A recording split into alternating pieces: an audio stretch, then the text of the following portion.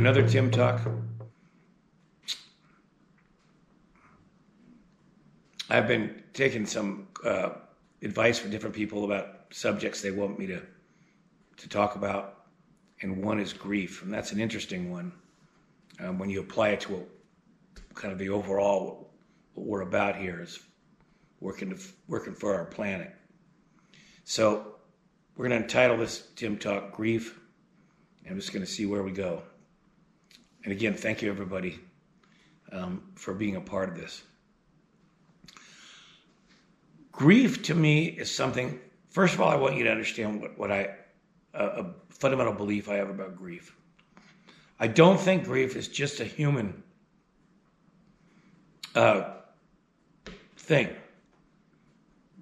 Because we have our big brains and our emotions and all of our different feelings go around that, I understand that grief can be quite powerful in the human being. But man, I know animals have grief, all types of animals. I know trees have grief. I know our earth grieves. I remember that when I was growing up, there was this great movie where the red fern grows. And I remember it was about this family that had these two dogs, hunting dogs. And one of the dogs, they loved each other. They absolutely loved each other, these two dogs. And one dog died and they buried it.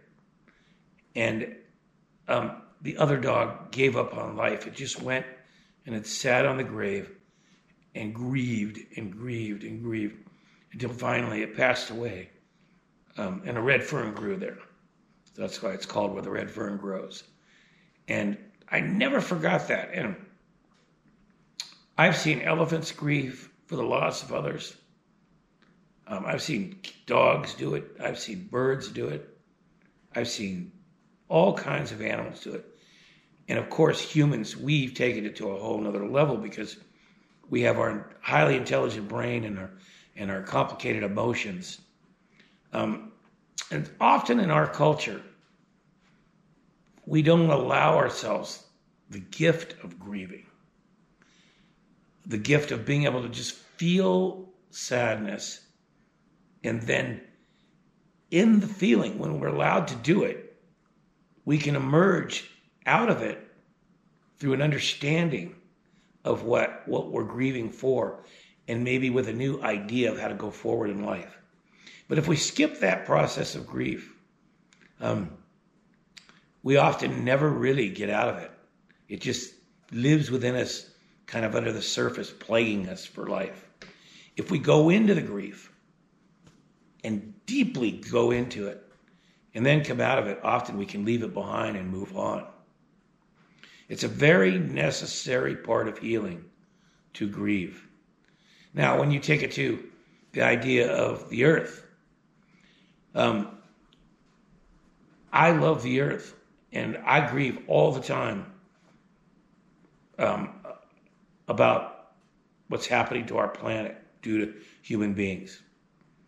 I'm very educated to what's happening, and I read stories, and I just cry, about what's happening to the coral reefs or what's happening with the plastics killing so many birds and animals and the oceans, and what's happening when I see pictures of polar bears swimming for a solid day because there's no ice to get up on because it's melting, and I mean, on and on and on. And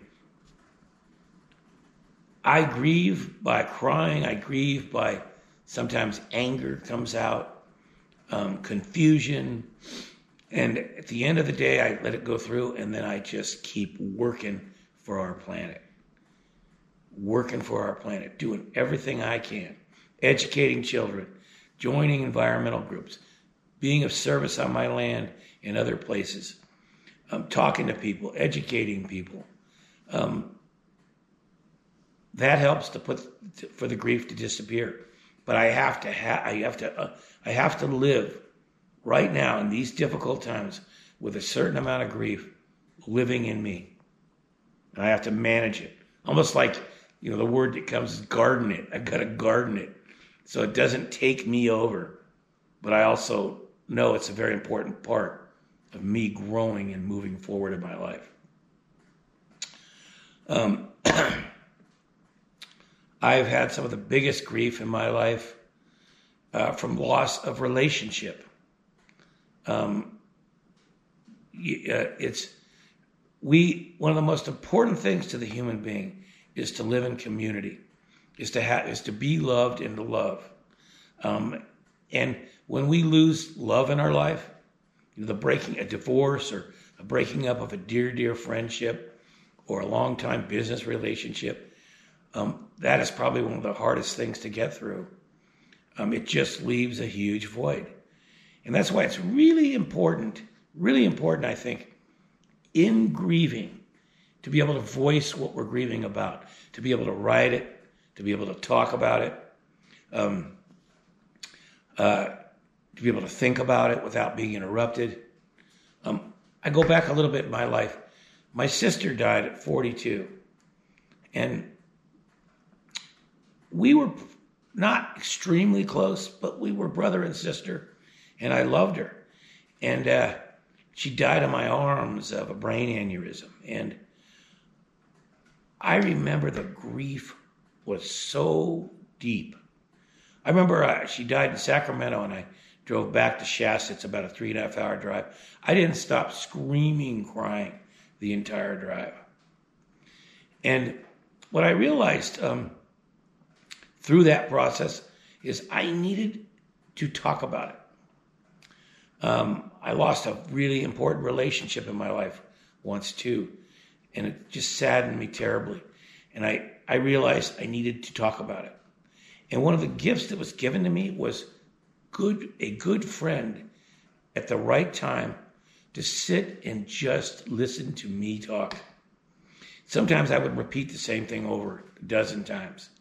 There was no fixing it. The friend didn't have to fix it. They just had to hear me, bear witness. And I worked it through my system. And in both cases, one day I woke up and I was okay. And I moved on in my life.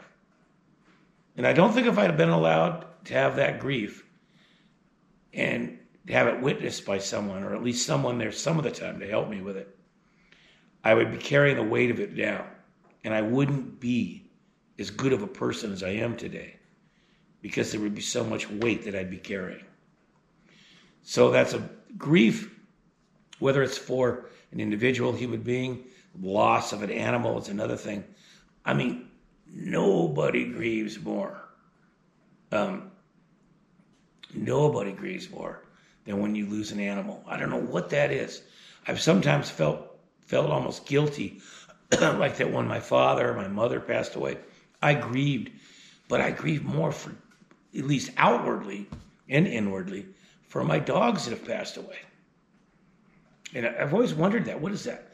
I think part of that is dogs really love you unconditionally. They're not trying to get anything out of you. You know, sure, they want a treat now and then and a walk, but that's a little different. They just love you for who you are. And I mean, what a gift that is, to be able to be loved for who you are. And I think that transfers when they pass away. We miss that. We know that. We honor them through having a lot of grief. So there's different stages of grief. There's different ways to do it. So I think that it's really important, though, if we just take this full circle now back to grieving for our earth and what's happening. And underneath the grief is this, when you're talking about what's happening to our planet, is this unsuredness. It's the same thing we're going through with this COVID time. We don't really know what's going to happen. There's this anxiety of not really knowing what's going to happen that just kind of throws us off. Because if you go back to our ancestral times, control was everything. If we couldn't control our environment to some degree, we had a very difficult time living. So even though control is really an illusion in reality, because it can change instantly and you can't stop it, many things from happening, we like to think we're in control. And so here we are. Here we are. We have an uncertain future. And that's sometimes how it is with our own personal life. That's how it is with our planet. That's how it is sometimes with our friends and our family. And I said it's so important to have community, some communities. It's an uncertain time. And I say, grieve. Write it down. Tell your story. Be there for someone. Witness. Help someone. Tell them your story. But wash it through your system. Be committed to washing it through your system and coming out the other side a strong human willing to make a difference in the world we live in. Again, be an earth caretaker.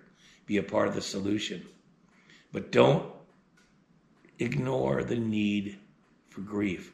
If you try to be tough and just hold it in, no matter what it is, a loss of someone you love, a dog, damage to our planet, if you don't work it through your system, it'll sit inside of you and you'll carry it like a weight, like a backpack full of rocks.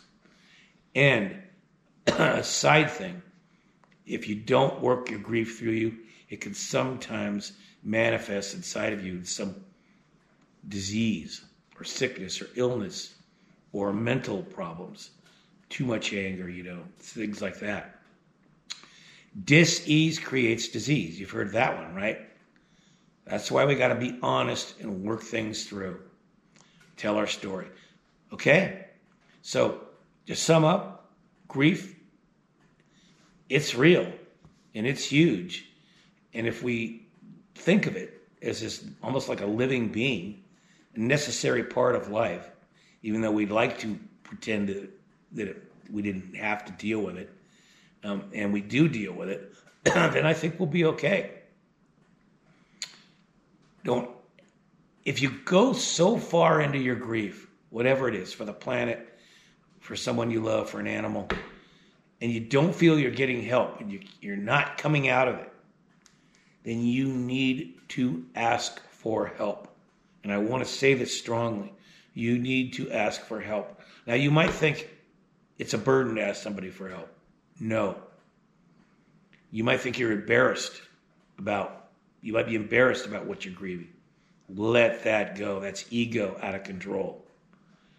When you ask for help, you give someone an opportunity to be a hero, to be of service, do good. Ask for help and watch. You'll get it. I know you will. So that being said, wish you all the best. Take care. Have a good life. And just keep working for the good. And work that grief through your system.